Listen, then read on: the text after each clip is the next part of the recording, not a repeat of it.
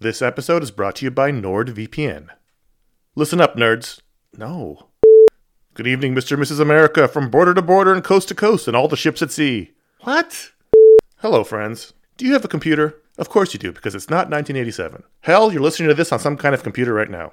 But do you have a VPN? Oh, what's a VPN, you ask? Well, my friend, a VPN is a virtual private network and it offers two key benefits: enhanced privacy and security online. But VPNs do a lot more than that. VPNs shield your IP address, change your browsing location, and make online life easier. It's all about safety and security, my friends.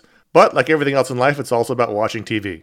Don't let your paid subscriptions go to waste. I use NordVPN to access my home content while I'm traveling. Wink, wink. Plus, secure your connection on public Wi-Fi in airports, hotels, cafes, anywhere you go when you're traveling. There's over 6,300 servers in 111 countries, and you can find a nearby server for the best VPN speeds. NordVPN is easy to use. Connect with one click or enable auto-connect for zero-click protection. And it's got amazing speed. NordVPN is one of the fastest VPNs out there.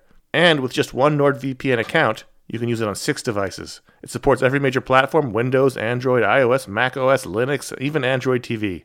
I think those are all real. Don't miss out on all the awesome benefits for using a VPN. Go to nordvpn.com/ifanboy today for a risk-free 30-day money-back guarantee. The link's in the show notes. Once again, that's nordvpn.com/ifanboy. This show is sponsored by BetterHelp. You ever feel like you really need to get something off your chest? This is like a real thing. Like, if you're mad, if you're upset, if there's something going on, like there's often for me an idea. Maybe it's a wrong, maybe it's a moment, it's an injustice, it's something that just you keep going on and on over and over in your mind about it, and like that can create anger and resentment or shame, whatever it is.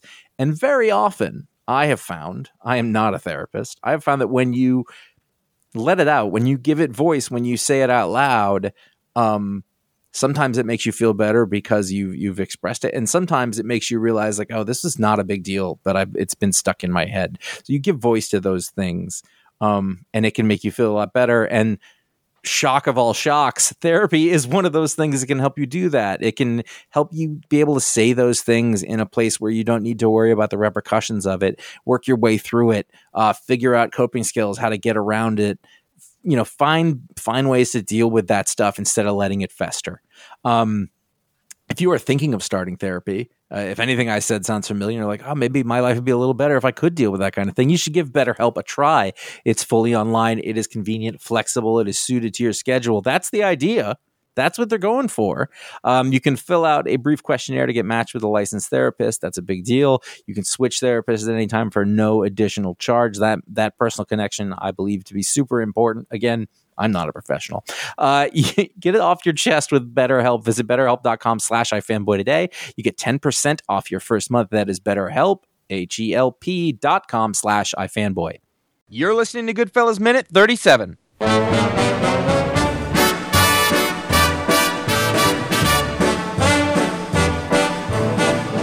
I know I'd go from rags to riches if you would only say you can. Hello and welcome to Goodfellas Minute, the only podcast that analyzes the Martin Scorsese picture Goodfellas, one champagne minute at a time. I am here. All right. You're here? Are you here? Barely. I am Josh. I'm here with Ron. Hello. And Connor. Hi. Hi. This minute starts with Henry meeting Bruce and ends with a crane shot.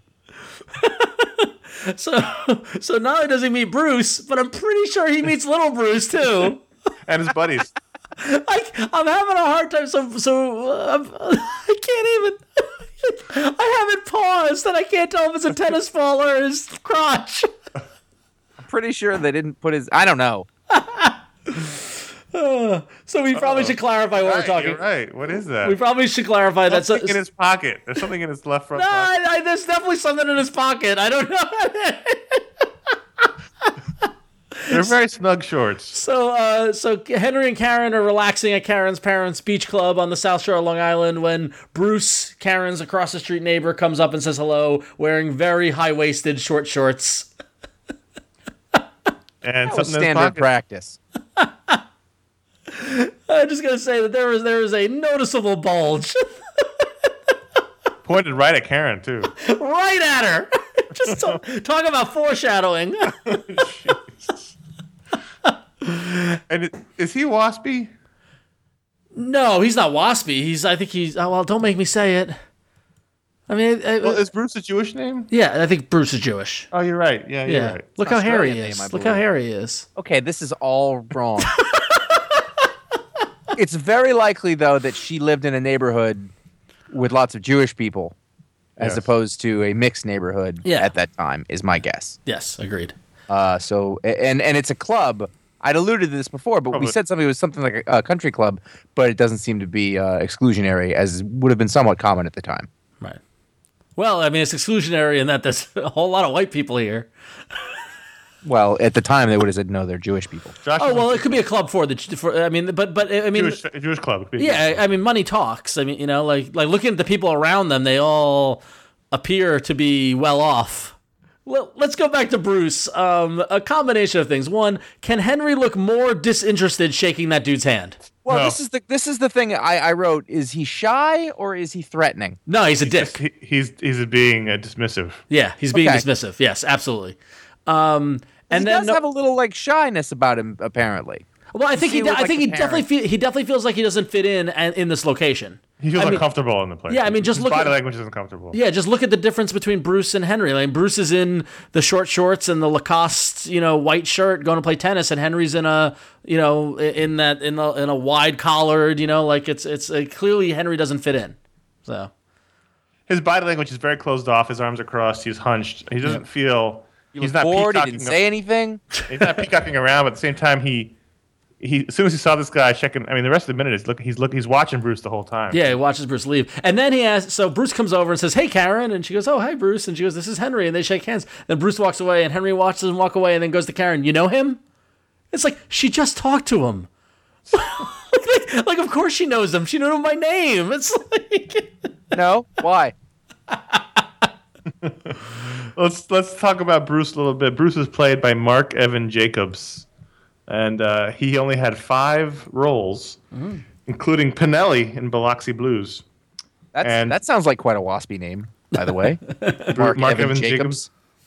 The reason why he only had 5 roles is because in 1996 he retired from acting to become the president and COO of J.R. Watkins Company, What is that? which is a family company that makes health remedies, baking products, household items, all under the J.R. Watkins Company brand. And then you can find them all over the country in various stores. He is still a president COO of J.R. Watkins Company. Oh, so Bruce did all right for himself. He's decided, you know what? I can make no money by being basically a glorified extra, Yeah. or I can go make a lot of money being this president CEO of a health and beauty product company. So he did that. Nothing wrong with that. So he's off. Good call, Bruce. No more short shorts for him. Please go back to pants, Bruce. Do we need any more foreshadowing? So you get a nice little musical transition here as a song starts up at the beach club and then transfers to the next scene. And Josh, what song are we listening to? Oh, we are listening to Roses Are Red by Bobby Vinton on that amazing music cut. This one, a little more period specific, released in 1962, Bobby Vinton's first hit. It was number 1 on the chart for 4 weeks, which I think was a very big deal back then. Oh yeah. Really big deal now, but it would only mean they'd sell 100,000 copies now. It's the number 4 song in all of 1962, according to Billboard. Vinton found the song in a reject pile at Epic Records. He first recorded it as an R&B number, but he was allowed to re-record it in a slower, more dramatic arrangement in strings, and a vocal choir added the popularized version that we're all used to hearing here.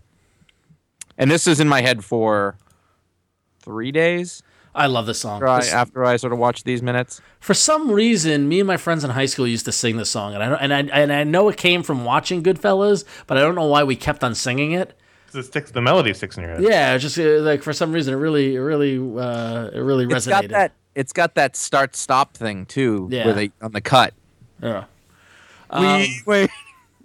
But yeah, this is a nice transition because we go from the beach club to Henry and Karen on a date. And I guess this is the Copa or a club, or I couldn't see where this scene was filmed, whether it was the Copa or another club. But once again, Henry and Karen are sitting right up front, and they get a bottle of champagne, and turns out the bottle of champagne is from Mr. Bobby Vinton, who gives Henry a high sign while he's singing on stage. And I have to question the validity of that actually happening. This falls more into the romantic memory kind of thing. Exactly. I liked it when he first gets the champagne, he is suspicious of it. He has you were taking a drink. I was. You got me. Like he's looking at it like, what the what? Oh, it's from and then Henry holds up his glass, and Vinton kind of does the salute while he's singing, which I is very specific. Well, if you think about it, a lot of these performers were entwined with the mob because the mob ran all these clubs. Yeah. I mean, yeah. If there was a mob, they would run these clubs. Exactly. Hypothetically, I mean, if there was any sort of labor connection, yeah, exactly. So it's possible that the reason why they're always treated so well by these guys is because they were in business with them. Yeah. Henry's champagne is foamy, but hers is flat. Yeah, interesting.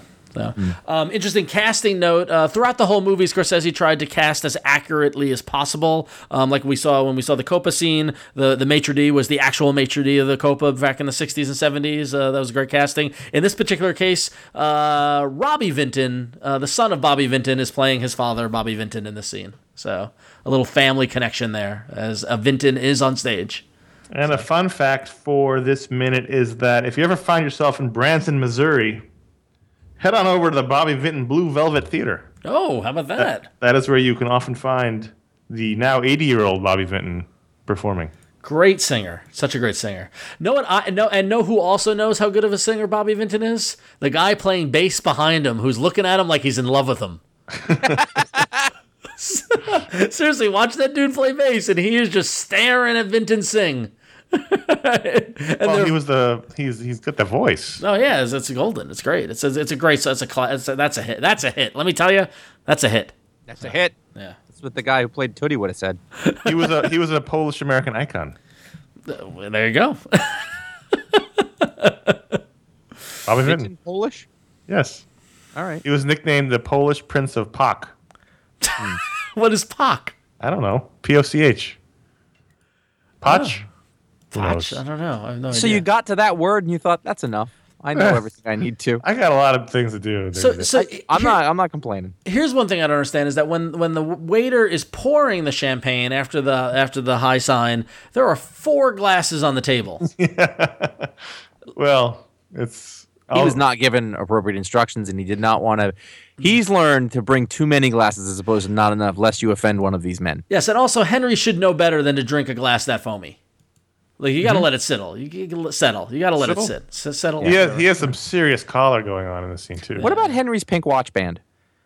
No, it's gold and it's reflecting the light of the stage. Okay, yep. That makes more sense. There you go. All right, thank you. What about that pink would be out of place. Yeah, no. What about Karen's beehive? Great hairstyle by Karen. Finally, she got rid of the lopsided swoop and goes up with it. So it'll be back. But let's give Henry Hill a nod here. Can he woo a woman or what? I mean, wooing. Strong woo. Strong woo. I mean, this ends with them. They've transitioned from the club to the car with the champagne. Smooth move by Henry Hill. Yeah. It's a lot easier to woo when you come into a vast fortune of cash in a suitcase that you won in Vegas. Yeah, playing craps. A lot of money for a kid like him. Yep. All right. Well, that's all I got for this minute. You guys got anything else? This is not the Copa. It's not? The Copa had those big round white. Oh yeah, they had the big band things with the woman. Yeah, so it's just a different club. Yeah, it's a different club.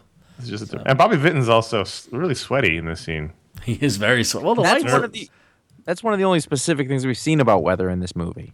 Everybody else is standing around in 3 layers of wool, which 9 months out of a year in New York City, that's Sweat City. So let's give it to him for authenticity. Sorry, that's my abiding memory of living in New York City. It's so humid. Yeah, and there was just a lot of wool and a lot of thick fabrics in the 60s. I think that every time I watch period movies about New York City, how these people live there? They didn't have air conditioning. They didn't get to do that thing where they walk by the open door and just think, "Oh, thank God," because the air conditioning comes out of that door. I love that's the key. That's the key of surviving in Manhattan in the summer. Yeah. Yep. Yeah, I know. Yeah. So, Anyway, that'll do for minute 37 because we just avoided going down a road there. You can listen tomorrow for minute 38. Until then, you can check us out on Twitter at GoodfellasMin, on Instagram or Facebook at Goodfellas Minute, and you can find all of our episodes, of course, at our website, goodfellasminute.com. If you want to support the show, you can also go to goodfellasminute.com/support, where you can find our link to Amazon or a Patreon link. Any questions? Email us at contact@goodfellasminute.com. You guys coming back tomorrow? I think we have to. I don't. I signed up for this. I think it's in the contract. Only minute 38 at this point. We gotta keep on rolling. Yeah, that's too early to quit. Fair enough. All right. Well, then, thanks very much, and we'll talk to you tomorrow. Or will I go from rags to riches? My fate is